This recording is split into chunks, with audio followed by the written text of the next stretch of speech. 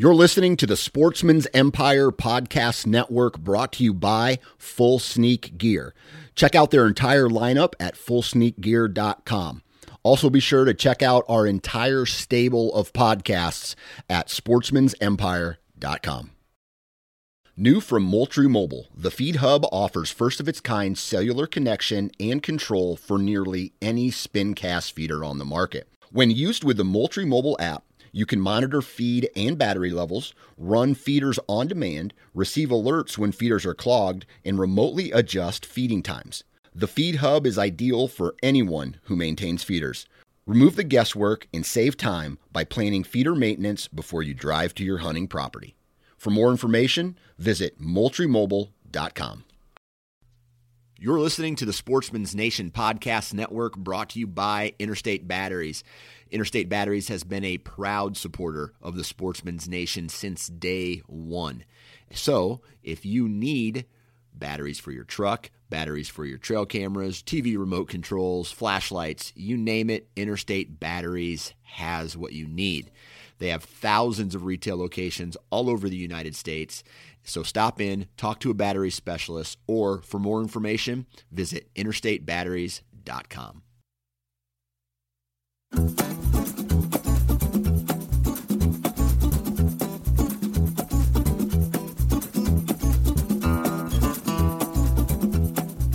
Ladies and gentlemen, welcome to the Iowa Sportsman Podcast. Today I'm joined by my good friend and whitetail nut, Tom Peplinski, and the topic today is postseason scouting and habitat management.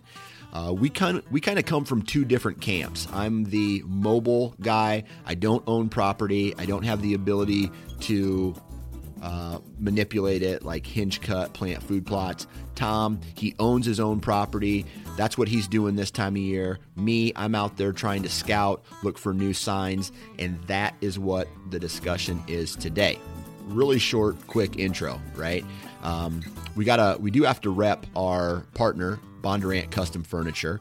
So if you want some badass custom furniture, you need to go check out BondurantCustomFurniture.com. Take a look at their gallery. These guys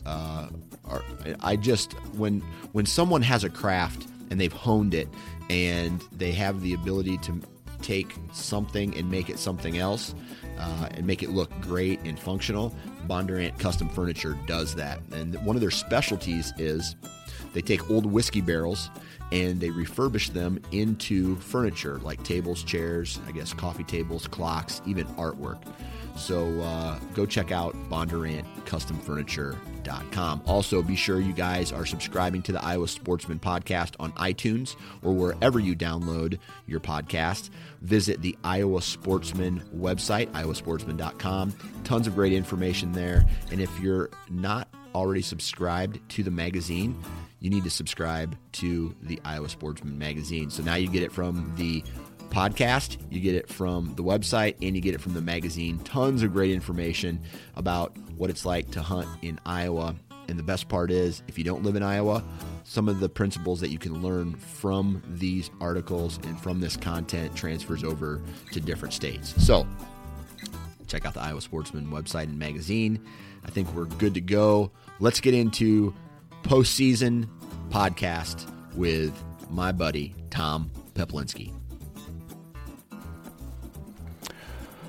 All right, we are back here at the Iowa Sportsman Podcast, and we are joined by one of my personal favorite guests, because I know this guy is as equally a whitetail nut as I am, Mr. Tom Peplinski. How you doing? Good, Dan. How you been? I'm doing good. I had one of those nights last night where I didn't get much sleep in because I had too many kids in my bed. So if you hear clinking against the microphone, it's me just trying to pound as much coffee as humanly possible. Okay. All right, I'll take that into consideration. Well, hey, man, I know you're busy right now, and I appreciate you getting on the phone with me today. I just wanted to touch base with you to see how your late season went. It was about as frustrating as the archery season this year. I was hoping the crops were coming off. Last time we talked, we were talking a lot about standing crops, and On my one farm, I actually had a hunter from Wisconsin hunting it, and he had a real good hunt and saw some great deer. And I was kind of committed to my farm by my house. Yeah. And I had some standing beans and some cut corn, but to the west of me was 500-600 acres of standing corn, and it didn't come off until, in fact, it's still standing. So some of it's still standing. Man, that's kind of bad for hunting, but for me, I haven't been back to my main farm in a handful of weeks, but now that's good for shed hunting. That means that the deer are going to, be in that area, especially with all this big snow that we're about to get. Hopefully that snow sticks on the ground till about late February, first week of March, and then as the antlers start to drop, I can get out and do some shed hunting around that standing corn and find some antlers. Yeah, that's definitely true. The other thing that just kind of shocked me too is the temperatures. Oh, yeah. What was it, January 9th, by my house, I think it reached 60 degrees. That's nuts. And that's pretty tough late season hunting when their metabolisms slow down and there's so much food still available this year. And it's 60 degrees. That's pretty much a death sentence for a late season hunt as far as I'm concerned. Yeah. And I got a couple cell cams out right now, and it wasn't until yesterday that I had my first buck in probably 3 weeks walk by the trail camera. And that's next to a standing cornfield. I mean, there's food all over right now. There's no ice on the ground down south. I mean, around here there's some ice on the ground where I'm at, but there's no ice, there's no snow, and they can eat off the forest floor. There's browse for them still, and of course the standing corn doesn't hurt them. See, my daughter came down and visited, and we hunted a couple nights together. Shot a doe. I shot a doe when she was with me, and we actually pulled one of the cameras on the night we shot the doe, and I had two mature bucks, but all after dark. Yeah. And I think they were coming to my cut corn and standing beans, but it was all 6 o'clock, 6:30, 7 o'clock. There's just no reason to get up and put themselves in harm's way with the kind of weather we've had. Right. Right. So a little bit of a struggle for you. The season in Iowa is now officially over. What's on your schedule? Well, on my 80 by the house, I have a bunch of stuff that I'm getting ready to go after. I really need to turn a lot of that bottom ground and stuff into bedding habitat. It's kind of a long story, but when I bought that property, I was kind of relying on the neighboring 160 acres, which was some really good thick draws and about 100 acres of CRP that had been grown up with multiflora rose and cedar trees. Yeah. So that was really the primary bedding. So I made the mistake of planning my 80 acres as more of a destination food type area and how I could cut them off. But shortly after buying my 80, the owners of that 160 took it out of CRP, or I'm sure the contract expired. They dozed off all the cedar trees, and now that's row crop farm. So it killed that bedding. It killed that bedding, and that's kind of a mistake I made, was to rely on a neighboring landowner to provide bedding cover or food or anything. Really, I guess you really shouldn't rely on a neighbor to do something like that. Right. But so now I need to hold deer on my farm. I need to provide some bedding cover over there. So I got some switchgrass. I actually started this spring already, burning off a whole bunch of canary grass and then repeatedly spraying the canary grass into the fall, because that stuff's hard to kill. Yeah.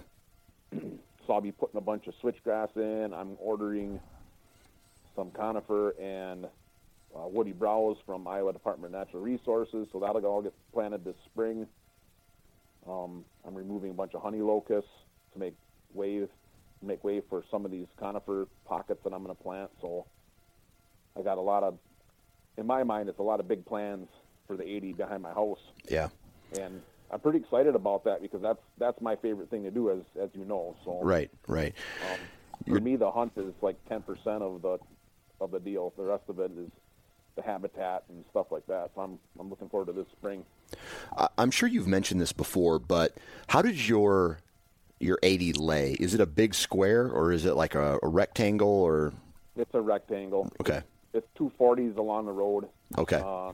And then that 160 acres I was talking about that was really the primary bedding was to the west. Okay. So I planned, the evening feeding pattern to go west to east into my property. And actually the first year I bought it, that's actually what happened. We had some really good hunting. We actually had some pretty good morning and evening late season muzzleloader hunts on my 80. But they were using that 160 acres as their primary bedding. Right. So that's gone. And actually long term, that's probably a good thing for me, because 5 years down the road, switchgrass will take 2 years to grow in. 5 years down the road, 6 years down the road, these conifer and woody browse pockets I'm going to plant are going to be starting to hold some deer, and in the long term, it'll actually be better for me, because I don't like these farms that you're required or you're hoping the deer are bedding on someone else's land and coming onto yours. Yeah. You know what I mean? I'd rather Right. have them be on mine. Right. So in the long term, this is actually probably a good thing. So. Right. So you mentioned you're going to be planting some additional grasses. You're going to be planting some trees. Is this something that you're going to have to take out of your, in the past you've dedicated to food plots or cash rent ground? I'm not going to. I'm not going to have to take. So on my 80, I rent out 60 acres. So Okay. if that gives you a feel. There's only 20 acres left that's not in row crops. And out of that 20 acres, I had maybe acre and a half was food. And what I would do is I would just follow the crop rotation of the farmer. So if he planted corn, I would put my acre and a half in corn. If he planted beans, I'd put my acre and a half in beans, because then a small acre and a half of corn or beans would definitely knock it over browse in the summer, because it's planted next to 60 acres of the farmer stuff. Right. You know what I'm saying? Right. Right. And I plan on doing that, so I'll still have that acre and a half of food plots. But the problem was I had a lot of bottom ground that was in canary grass, and canary grass is phenomenal bedding habitat in the summer months. But once you get into winter, or I shouldn't say even winter, in the fall, and you start to get some rains and that stuff dies, it just lays down, and it ends up being kind of a carpet. Yeah. You don't really get the bedding cover. And then I also want to order some red pine and white pine and spruce trees, so I can get some thermal bedding in there in case there's an early winter. I'll be able to hold deer in there in November and December if you start getting some snow and cold weather. Right. Conifers really help. So it sounds to me like your long-term goal here is to have the deer bed and eat and water all on your property without having to go anywhere. Yeah, that's correct. And so what I did this year is I hunted the fringes, as we talked before, and I did a lot of observation sits. Right. And it was kind of an experiment to see how much pressure I could put on my 80 and still be able to hunt it all season long. And actually, I think the February article for Iowa Sportsman that's the whole article. It talks about how much pressure you can put on your farm, and it talks about the first time in tree stands and stuff like that. So that was kind of an experiment this year. And what I found is even putting no pressure on the main what I would consider possible bedding on my farm without some good bedding habitat, by the end of November and into December, it just wasn't holding deer anymore, because the thermal cover wasn't there and there just wasn't much for them. Yeah. Out of curiosity, does your property lay with the more north-facing slopes or south-facing slopes? Actually, both. Both. Because Okay. It's an 80. It's an 80 along the road the long way, if you can imagine that. Yep. So 240s that sit the long way, and then the draw that makes up that 20 acres of cover is kind of right down through the middle of it, and then there's two pretty decent-sized fingers that come off. But from the draw to the north, it goes up. So that's how the hill resides that way. So then that hill is south facing, and then from the draw south, it goes up. So then obviously that's right. north facing. So it has north facing and south facing. But that most of that's facing the south, not all of it, most of it is part of the row crop ground. Okay. So any other projects on your properties? Because I know you've talked about creating those very small bedding areas or micro food plots within the property. Any hinge cutting in your future? Yeah, so getting away from my 80. My 80 is all warm season grasses, conifer plantings, woody browse, which is like your red and gray dogwood, and hazelnut, cranberry, elderberry, and any of the native stuff you can buy off the Iowa DNR website is all good woody browse type species. Yeah. So that's what I got planted on my 80. On my 120 acres, you've heard me talk about these pockets of hinge cuts. Yeah. And really to keep that going, because whether you do timber stand improvements or clear cut logging, which I'm more familiar with, coming from Wisconsin, there's a lot of clear cut logging in the Northwoods, or hinge cutting or any of this stuff. It's not really a one and done, because that stuff keeps growing. And so, really you got maybe 3 years, maybe 4 years of when you make that pocket of hinge cutting or timber stand improvement or whatever we're talking about, you either have to go back in and do additional hinges, or you have to recut the stuff that you already cut. Yeah. Because it's already getting out of the deer's reach. Right. So I'll be doing quite a bit of that. I'll actually be adding some. There's one area I call it the boot. That's just the kind of the nickname that we gave it on that property. But the does, I feel the does are bedding too far away from where I want them to transition through this. Through this transition food plot that I put in for them. I think they're bedding too far away, so the movement of the bucks that I'm seeing on when it's like a bed to feed pattern is a little bit later than I prefer. Okay. So what I'm going to try and do is some of this hinge cutting right alongside that small food plot. So I'm trying to draw the doe family groups closer to their evening food source is basically what I'm trying to do there. Okay. All right. So I'll be doing that over there. Right. And so let's see. They went through and logged a piece of property that I have access to a while ago, and it's been about 4 years now, 3 or 4 years, and now the timber's really starting to look nasty.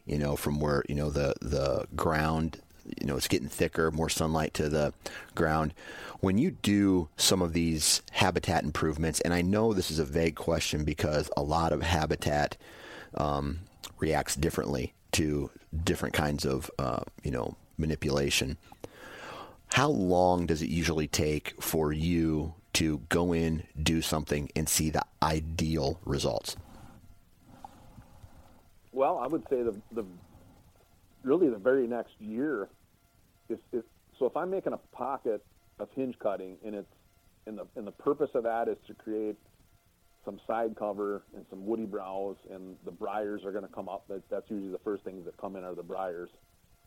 Really, it's almost the next year, especially if you're talking like mature forest and timber that's got a lot of stuff like shagbark hickory, oaks, some of this really more hardwood type stuff.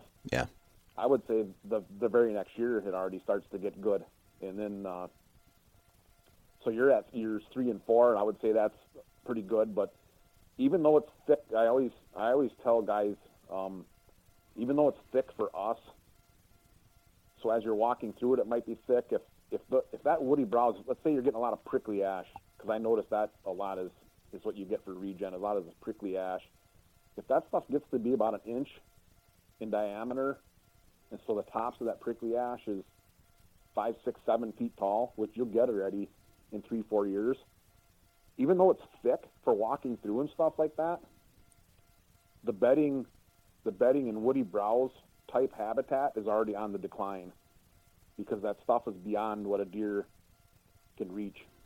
Gotcha. Comfortably. I'm sure they can stand on their back feet and go at it, but you can get successful hinge cut pockets in actually bigger areas. Let's say you do a whole acre or 2 acres of hinge cutting or logging. Sometimes that stuff can last 6, 7, 8 years. Right. Before you really need to go in and start hacking it. Right. So the best thing to do, and I guess is, we're talking about it right now, is this is the time of year to get in there and start inspecting some of that stuff. Yeah. And look to see what's available. Is there still a lot of blackberry and raspberry briars? That's a good thing. So if you're seeing a lot of that stuff, that's good. Yeah. Yeah. If you're seeing a lot of dead broadleaf weeds in your timber, that's a good thing. But if you're starting to see a lot of these hardwood regen that's an inch in diameter, and it's in the leaves and the branches are up, at our face level, which when we're walking through it, we're thinking, boy, this stuff is thick, but that's not really great stuff for deer anymore. Yeah. Yeah. So do you target any specific trees when you're doing your hinge cutting?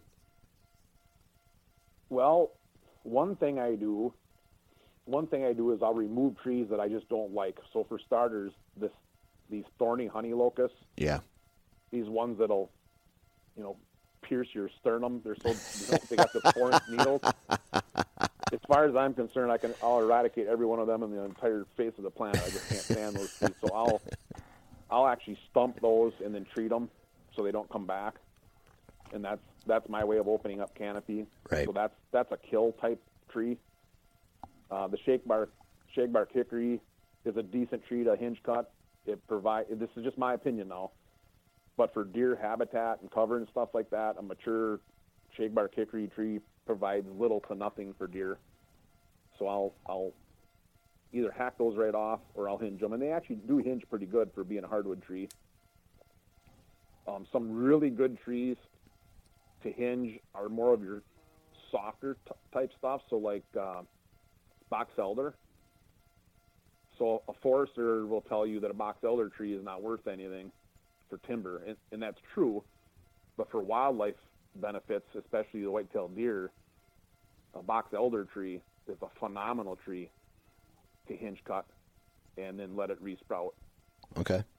Both from the tree that's on the ground, if you maintain that bark layer, or if it breaks and you just end up cutting it off at the stump and you don't treat the stump, it'll just resprout right from the stump too. Right. Right. So those are some good examples. And actually, and some people will probably think I'm nuts, but I'll hinge cut oak trees too, because oak trees actually hinge very well. And when you get in these hills of southern Iowa where I'm at, a lot of these oak trees aren't real straight to begin with because they'll lean towards the sun, so they're pretty curved. Right. So the timber value is minimal. And I didn't buy my land for timber value. I didn't buy my land so 40 years from now I could log it and make a few $1,000s. I bought it for deer hunting. So if I hinge some oak trees, to me that doesn't bother me. Right. And an oak tree, in my opinion, hinge cut laying on the ground will provide more food and cover and browse for a deer than it ever would in the amount of acorns that it potentially might drop. Right. So oak trees are another favorite of mine. Yeah, that's crazy because I'm not versed in any type of habitat management, but I would just assume that a guy would want to leave the oak trees standing to provide as much food on their property as possible. But in a way, I also see oak trees being detrimental to deer movement, especially if you're planting food plots to try to get them to come out of the timber. Yeah, I can see that. I guess I've never thought of it that way, so I've never cut down or hinged an oak tree trying to remove a food source in the form of acorns so that my food plots would be more attractive. I've never done it for that reason. I can definitely see how that would work. Yeah. I'm doing it more because I want to open up the canopy in that location. Right. So I look at and we've talked about this before, I'll look at my farm and I'll say, I'm not just going to hinge cut here because it's open So because it's open, I have to create good deer habitat. I don't do it that way. Right. I take a step back and I say, where do I want the deer to bed? Because if they bed here, I can create a transition area in this location because that's on their way to a destination food source. And this is how my entrance route is, and this is my exit route. So I think about all that first. Gotcha. And then I go in and I say, okay, now I'm going to create my hinge cutting and my pockets of hinge cutting or timber stand improvement, whatever it is, because it's part of an overall plan. Right. So once I pick that location and I go in there, and there happens to be 3 or 4 oak trees in the spot right where I want to do it. Let's say it's a bench there's a ridge with a bench, and that's where I want to make my pocket for buck bedding. If it's oak trees right there, I'm not gonna say, well, I'm not gonna do it here because there's a couple oak trees in here. That doesn't deter me. Right. Because like I said, an oak tree that's hinge cut on the ground is going to create way more food than that, possible acorn production that it has. And the other thing is, so actually that is true. The other thing is, I don't want to provide tons of great food and forage back in their bedding because that just promotes them leaving later in the evening. Yeah. So that actually is a good point you brought up. Yeah. So it sounds to me like basically you are trying to manipulate a line that these deer are using to get from a bedding to a destination food source, all while taking into consideration your access route and getting a tree stand between point A and point B. Yeah, it's 100% correct. Okay. Yep. Point A is bedding. Point B is destination food. How can I get in between them? How can I create a transition area? And I plan that all out ahead of time. Yeah. How can I get into my transition area, which is one of the most important things? Yeah. What's my entrance? What's my exit? And once I figure all that out, then I'll go and put my bedding area in the form of, the harvesting or the hinge cutting, and then I'll clear out a little spot for a transition food source, and I'll put my mock scrape in, et cetera, et cetera, et cetera. Yes, that's 100% correct. And I think, and actually I see this when I help other hunters on their properties, is they'll do just the opposite, is they'll go into an area that's open and they'll tell themselves, well, it's all open here. This is all shagbark hickory. This is all whatever it is. So I don't want to have any land or any acreage on my property that's, quote unquote wasted. So they'll create this phenomenal bedding in this certain area with no thought to what does this do for me. So now I'm going to attract these deer during the day to this bedding area that I just created, and it's right next to their only access to their farm. Right. So right. they've just created this great bedding area that they have to walk by every single day to access the rest of the farm. Yeah. I see that a lot. I see it all the time. Yeah. So that's one of the things that I guess I would throw right back on your podcast here is, if people are listening, just take that into account before you cut a single tree or plant any kind of habitat improvements. That's got to be part of an overall plan. Right. Man, I tell you what, finding those those perfect tree stand locations can be difficult. It could be a perfect tree stand location, but the access getting into that is horrible, and you're just blowing deer out. And I'll tell you what, I have a couple stands that during the rut I'll roll the dice and take a risky entrance route in. So then when I get to the stand, it's basically a Loctite location. But you roll that dice if it's, let's say, an early season and deer are more on a pattern as opposed to the rut where they're kind of all over the place. I feel like it's one of those things. It's risk versus reward. But access, a lot of people will talk about how access to the tree stand is more important than the actual location of the tree stand. I believe that's for 95% of the hunters out there, that is entirely true, because most of us, I feel that I am very fortunate to own the 2 farms that I have, 80 and 120 acres. I think that might even be above average. Most guys don't have that. Right. So most guys are hunting, maybe they're lucky and their uncle has a 300-acre farm, or maybe a brother or a couple of guys own a 40 together.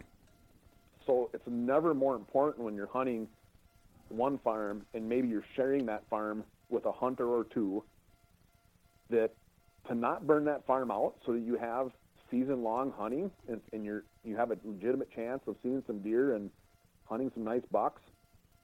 That is entirely one of the most important things, is your access in and out of your stands, because even if you do everything else right, if you just start bumping deer come October 1st, season opener, you're just bumping deer every time you go in, every time you go out, and even on stand, that farm's just going to get burned out. I don't care how much good food you have there. I don't care how much good bedding.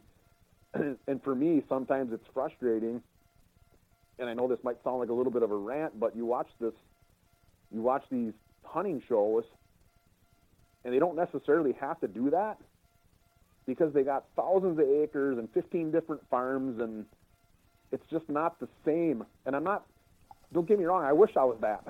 So it's not well, those deer are conditioned to, they're also conditioned to accepting humans, right? I mean, some of these people, they may leave them alone and they're completely unpressured going into the season, but also some of them are out there checking trail cameras every single day, and the deer get used to a ATV or side-by-side pulling up to a box blind, and they become comfortable with that.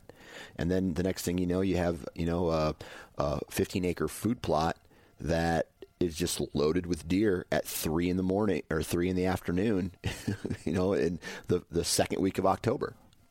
Yeah. I mean, think about that 15-acre food plot. So and some of these guys, and they're doing that. Yeah. So it's a 15 acres of standing corn at $400 an acre. So that's a $6,000 food plot. Yeah. I mean, most guys can't do that. Right. Even if they have the acreage, they're not going to tell their family, oh, by the way, I'm going to spend $6,000 on a corn food plot so I can shoot a nice buck off of it. Yeah. In December. You'd have to come visit me in the hospital if I spent $6,000 on anything that was deer related. And again, I'm not cutting those guys down. I'm not, right. Because we all are like, well, that'd be nice to have that. Oh yeah, absolutely. But at the same token, you got to take what you're watching on some of this stuff with a grain of salt, because we can't get away with that. We can't go to these, one-time in stands. They talk about it's the first time in that matters because I have this stand and it's the first time in. Well, they're doing that because they have 40 of them. They have 40 first time in stands. Right.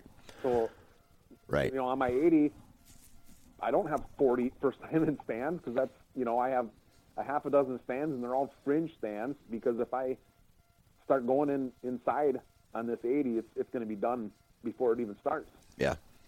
So. Yeah, that kind of explains my rut, man. I tell you, I had November 1st I went in because I had the perfect wind, and I had to wait until November 13th the next time I felt confident going into that stand, and it paid off. But just like having to juggle the stand rotation and knowing, me, I'm mobile, so I'm bouncing around all over the place. I may be hunting the same bedding area, bedding area or food source or transition, but just coming in from a different way or setting up in a different tree. And it's crazy. It's definitely a chess match, that's for sure. Yeah, absolutely. That's what makes it fun, though. Yeah. All right. Next question I have for you is, all right, so you've got these properties, right? And you got them pretty locked down, knowing where everything's at. Do you still go and do any postseason scouting this time of year when all the vegetation is dead? Oh, yeah. Yeah. If for no other reason, Dan, it's the little kid in me that has to go back in and into these areas that I won't go during the season. So these little bedding pockets that I've made and stuff like that. The kid in me, the 12-year-old kid that started bow hunting with my dad and stuff like that, I'm going to go in there. Even if I don't need to, even if I'm confident that, heck, I made this pocket last year and I saw the Doe family groups going in there every single evening or every morning like I thought they would and everything. I'm still going to go and bumble around in there and see what's going on and check out the height of the browse and You know, are there some down trees that I didn't expect, so now they're leaving instead of coming out north, they're kind of coming out east, and yeah, absolutely. Right. I do a lot of scouting. You know, a lot of guys do the shed hunting, which isn't really necessarily this time of year, but me and you talked about this before too. I really think that's the reason why I don't find any sheds, is because I go in at 9 o'clock in the morning on my shed hunt with my son and my daughter, whoever, and by 9:15, I'm not looking for sheds anymore. I'm looking at deer trails and where the rubs are, and trails are, and where the habitat is, and I'm not seeing any sheds because I'm looking beyond that. So but, yeah, it's almost like you're not necessarily doing any scouting. You're basically just going in there to see the property and what you need to do for maybe some spring cleanup or upcoming habitat management. Yeah, that's true. But the other thing, that's true. But I'll give you an example. I have this spot on my 120 acres that I call Cage Fight, and actually, a friend of mine hunted there, and he nicknamed it Cage Fight because it's this little transition plot, and it's so grown up around this little bitty 10th acre green food plot I have of like shingle oaks, I think is what they're called. Yep. That you can't see like beyond the food plot. So you're sitting kind of off the edge of the food plot. You can see it a little bit. It's a transition area, but beyond that, you really can't see until the deer actually enter because of these shingle oaks. So he nicknamed it Cage Fight. And I sat there a couple times this year, and all the deer were coming out of this one corner. Always, no matter what, when the deer came into this little food source, they'd eat, nibble around. If it was bucks, they'd be chasing does around, and at quitting time, they'd be gone out to the destination plot. But they always came in this corner. And really where my stand is, it'd be better situated if I could take advantage of that movement. So that's an example of, I didn't get down from my stand in November at 10 o'clock in the morning and go to that corner and start walking around. I'll do it the next time I get in there now after season. So that's an example of, even though in my mind I have things planned out, there's still, you know, what you would call micro travel patterns, whether it's, you know, 20 yards or 50 yards off from where I think it should be. And when you're bow hunting, you need to figure that out because you can't be off by 20 yards. Right. You're looking for a 30 or 35 yard shot, and if the deer pattern is a 50 yards away, that means you're off 20, 30 yards. You see what I'm saying? Yeah, absolutely. But I don't do those walkabouts during the season. I just don't. So I'll get in there this year, and then I'll figure out why they're using that corner so heavily. And then if I can move I have a ladder stand in there.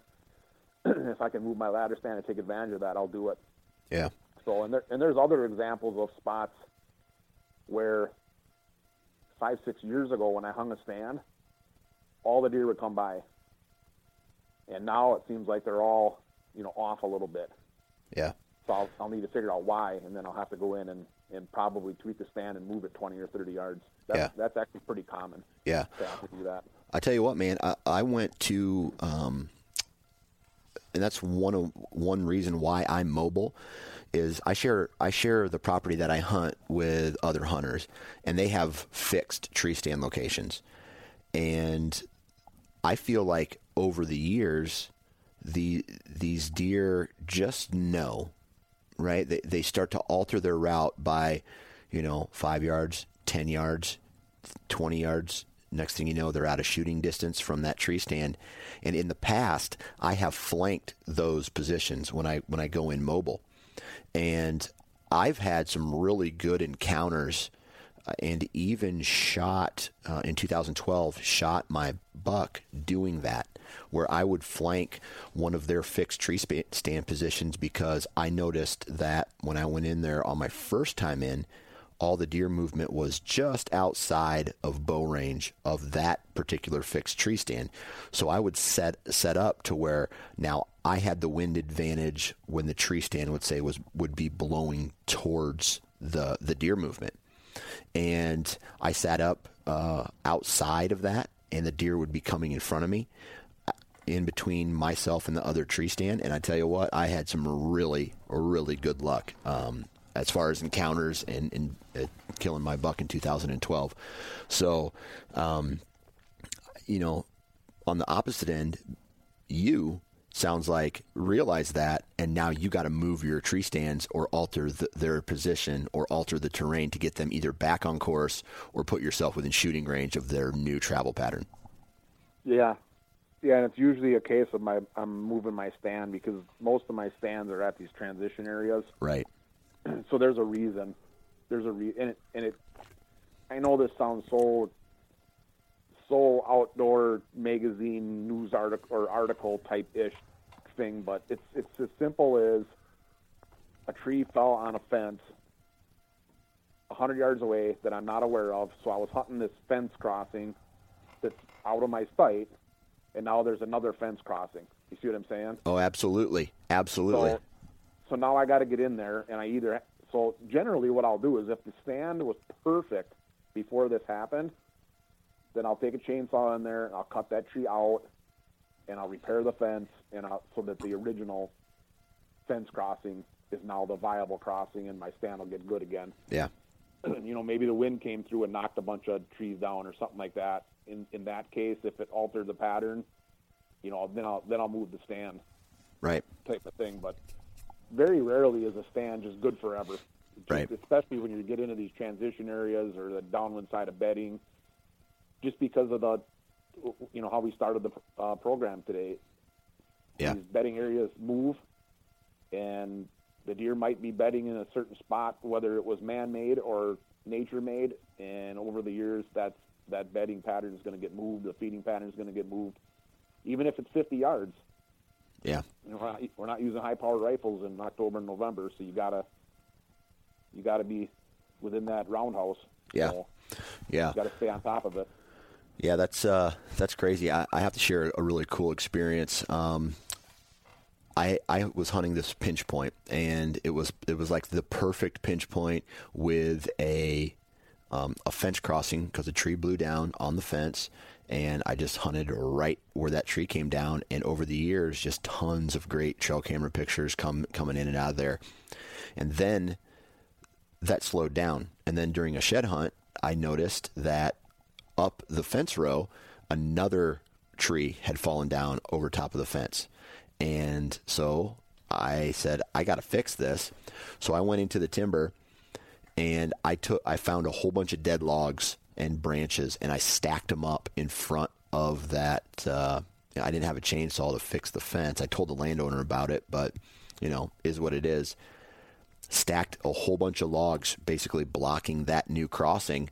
And I'm telling you, over that next month, my trail camera started heating up again, and they started using that. So something so simple can alter their movement by a lot. And it usually is, right? Yeah. I mean, it really is. It usually is. With I shouldn't say the problem, but what happens a lot is guys will hunt and hunt and hunt and hunt, and come January 10th, it's almost like a sigh of relief, almost. For me, it's not. But in some cases, it's like, oh, now I can take a break, not getting up at 5 in the morning anymore, and then they forget about it. Right. And then pretty soon it's September, and that's the last time you want to go in and start firing up chainsaws and moving tree stands. I mean, you're mobile, so that's a little different. But for guys on private land, this is my opinion, but you don't want to be firing up chainsaws and going nuts. Yeah. Before season opener. So it's, if you can hang on for one more month, and in the winter months, just kind of go back in and do all that tweaking and stuff, you're far better off. Right. And I'll tell you this, I've kind of given myself made a rule over the, last 7 years to where I'll go in, I'll do some tree stand maintenance. I'll, put some tree stands up throughout the summer months, but as soon as September 1st hits, I try to not even touch the farm. So there is 30 days before October 1st where the farm just sits dead. Now, there's other people on the farm that don't necessarily live by that rule, but even just me going in and not doing anything, to it is just that much less pressure on those properties before hunting. And then obviously the more that, the older my kids get, the more activities, the less I actually am hunting on that farm other than outside the rut.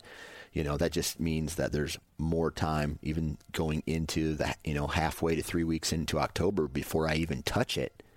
It just lets the farm set for a little bit, gets people off of it, or at least one less person off of it. Trail cameras seem to say otherwise, but it's just one less person bumping deer off of it. So I try to live by that, and maybe it helps, maybe it doesn't. Oh, I'm sure it does. I'm sure it helps. The least amount of pressure you can put on the local deer herd in and around hunting season, it's going to help. Yeah. So I kind of want to, we've talked about the guys who have the property to do some of these things. I'm on the other side of the spectrum where I don't have the ability to go in and hinge cut. I don't have the ability necessarily to plan a food plot. I'm sure if I asked, I could probably go in and do it. I just haven't really done that yet because it's not my property, and I don't want the landowner to think that I'm overstepping my boundaries, if that makes sense. Yeah.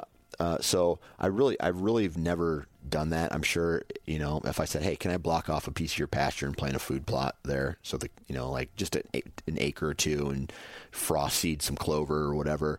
I think she would probably be okay with it because I've been hunting there a lot and I've helped, but for the most part, I don't. So this time of year, especially now with the kids scenario, I have a whole bunch of public land that's next to where I live. And my goal this time of year is to get out and start scouting. And I mean, we're getting ready to have a big snowstorm come through Iowa. And if that snow sticks around for a while, that just makes, in my opinion, these bedding areas stick out because you can actually see deer beds, you can see trails, you can see how the deer are using the terrain. And then what I do is I go to an app like onX and I start mapping these things out on the public and the private that I get to hunt around closer to my house, and just get prepared knowing going into the season, I have some data that shows, okay, well, when I went scouting, here's a bedding area. All right, well, when I went scouting, here's a awesome trail or thick cover or edge, or, maybe a tree fell down on a fence again, and that now creates a new travel pattern. So this time of year, I know that's really fast, high level, but I'm really trying to get out this time of year and do some scouting for multiple reasons. Well, and there's more than that even. So let's say you're everything you said is spot on. But so you're on public land, and you decide that this one area, a mile and a half in from the nearest road, is where you're going to target for the bedding area. Right. You just start putting some miles on. Yeah. The other thing you can do this time of year, and I used to do this when I was younger. I did it a lot, and now that I own my own land, I don't have to do it. But we used to do all of our scouting in the spring and winter. We used to always go in, and we would actually, in some cases, when we would find the area we actually wanted to hunt, we would pack a stand in and go up the tree and everything. Yeah. And so are there some branches we could snap out of the way? Is the ideal tree that we want, do we have to saw a dead popple branch off or something like that, so that now when it's October 31st and you're going in on Halloween, you're not having to do that during open season, and you're planning your entrance is through this creek. Well, when you're doing your scouting, the creek's got 2 feet of water in it. Well, now you need to figure out, am I going to take a canoe or a kayak down this creek? And then you find out that 15 times you got to get out in portage. So now that little half-hour kayak trip is about 2 hours because you're getting out and in. And so all this stuff should be done this time of year. Right. It should all be done this time of year. And spring is a really good time of year too, like even after the snow comes off, because that's kind of more when you found it in the fall. I used to like hunt scouting in the summer, I used to like scouting in the winter and spring when there wasn't snow, because then I could actually see what's it going to be like in October, November That's next right. year when I'm actually getting in here. That's you know right. What I'm saying? Yep, absolutely. Yeah, that makes a good point. But yeah, the death to the guys that are doing this is to not do it.